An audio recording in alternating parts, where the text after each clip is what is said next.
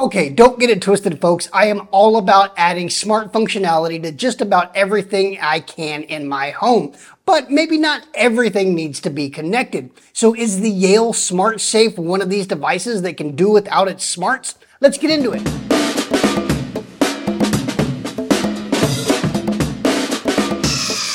Greetings Internet, my name is Dustin and this is My HomeKit Home, and here we look at the smart home with an Apple Home and accessibility focus. There are a lot of companies that make basically the same device with a slightly different design, but the exact same functionality. It's much less common to take that functionality and rework it into a completely new product, but that's exactly what Yale did with their HomeKit-enabled Smart Safe. But as I got to testing it, I couldn't help but ask myself if the added smart home capabilities were even necessary. And I won't make you wait, they are and they aren't. Now, before we get down and dirty as to why, you should know that Yale did provide me with a review unit, but that's as far as their input went, and they're seeing this video at the same time as you. As always, I left links for more information on the Yale Smart Safe in the description box just below that like button. So now let's pull it out of the box and look at some of its features.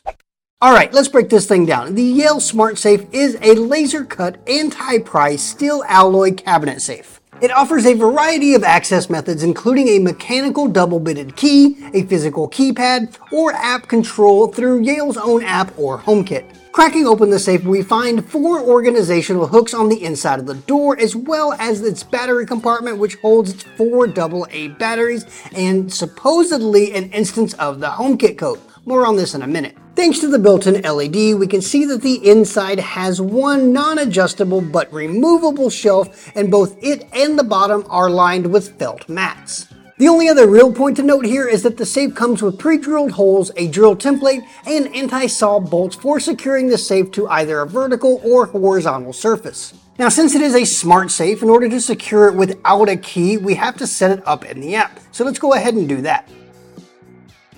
After downloading the Yale Access app and creating an account, to add a new device, we'll tap Setup New Device, scan the Yale QR code, tap Start, make sure the device is installed, aka put in the batteries, tap Continue, tap Begin Setup, and then just let the app do its thing. Once it's done configuring itself, you'll add it to a home or create a new one, and then give it a name, which is oddly Front Door by default. Once it checks for firmware updates, which I was a little bummed that there weren't any, we have the option of adding it to HomeKit, which should have been a breeze, but this was the first of my not so pleasant experiences with the Yale Smart Safe. The HomeKit code is located on the inside of the door of the safe and in its packaging, but as far as I could tell anyway, in both cases, it's so close to the Yale QR code that I couldn't get the HomeKit code to scan no matter what I did. Alright, let's have some hashtag real talk for a second. I am blind, which can make mundane tasks like scanning a QR code a slight challenge. But even with sighted help, we couldn't get the HomeKit code neither on the door nor on the manual to actually scan. So I ended up having to manually input the HomeKit code like some sort of Neanderthal. Needless to say, this is not an ideal experience and definitely something that Yale needs to address in future production runs. Unfortunately, this was not my only issue with this safe, but one thing I can say about the Yale Smart Safe is that it's built like a tank and will definitely protect your possessions, not entirely unlike ExpressVPN does with your internet browsing. Regardless of what it is you're using your internet connection for, you should be in charge of who sees it, and ExpressVPN has your back here. With 256-bit AES encryption, DNS IPv6 leak protection, kill switch, split tunneling, and a strict no-log policy, ExpressVPN locks down your browsing whether at home or out and about on public networks. They've also got you covered on just about any device, and with more than 500 servers in nearly 100 countries, you can check out content from all over the world. I've been protecting my own online surfing with ExpressVPN for years now and recommended it even before they became a partner. And now, as a My HomeKit Home viewer, you can get 3 months of ExpressVPN for free by going to expressvpn.com/myhomekithome. Lock down your internet browsing and unlock a world of streaming content with ExpressVPN. After finally getting the Yale Smart Safe set up in Apple Home, we get a pretty bare bones experience. As long as you have an Apple Home Hub like a HomePod within range of the Yale Smart Safe, you can lock and unlock it remotely without the Yale Connect Wi-Fi bridge, which is a definite plus. We can also lock and unlock the Yale Smart Safe as part of any scenes or automations, but that's really about it.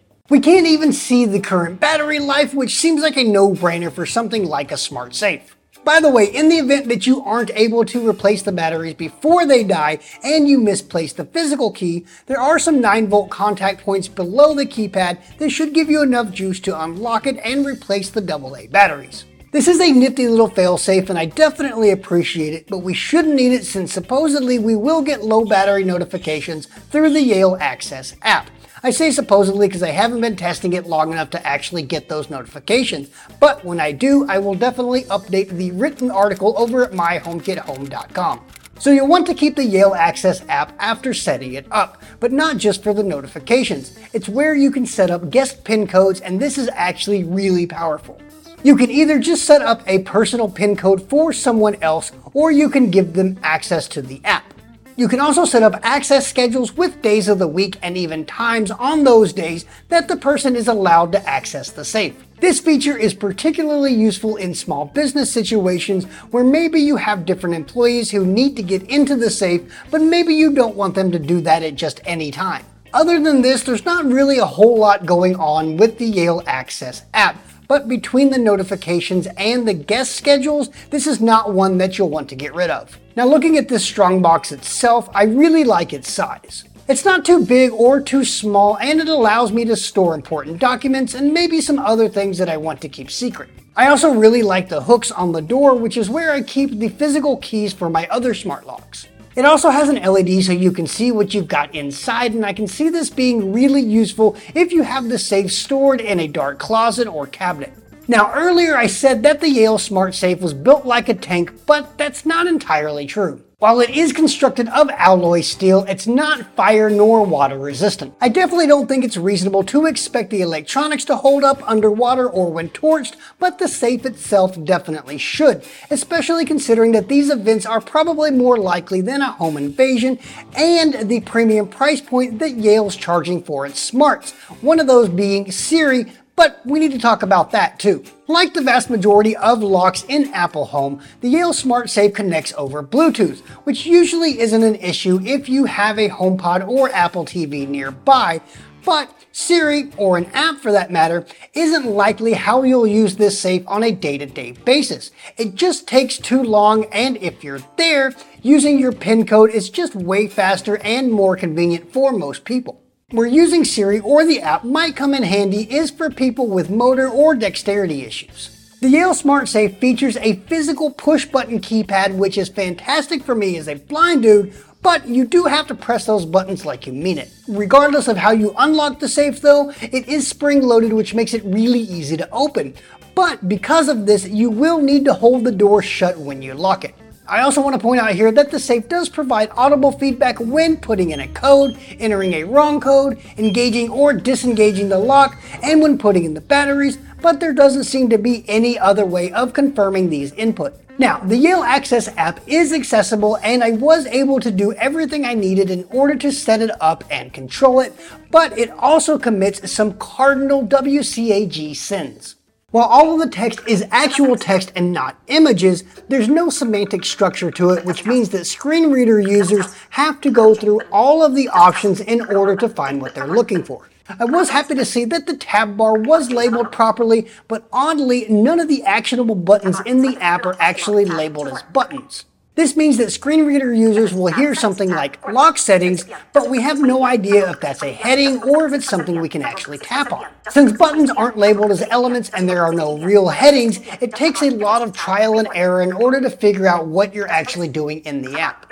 So yes, as a blind user, I was able to do everything I needed to do with this app, but it took a lot of time and can be easily avoided.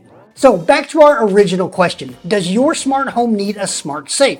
Well, the answer is yes it does, and maybe it doesn't. The Yale Smart Safe is very well built, but it does have some pretty significant chinks in its armor. On the smart side of things, the ability to create guest PIN codes, set schedules for that access, and to see a log of who accessed the safe and when is enough for a lot of people to dive right in.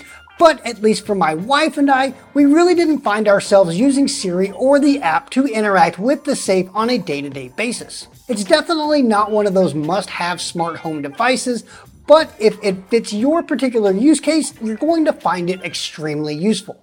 Don't forget to check out our full written review on the blog, and you'll find a link down in the description. If you have any questions about the Yale Smart Safe, ask away in the comments section, and if you got something out of today's video, let us know by dropping a like down below, and subscribe and turn on notifications so you don't miss out on more videos just like this one. Thanks for watching, and we'll catch you in the next one. Take care.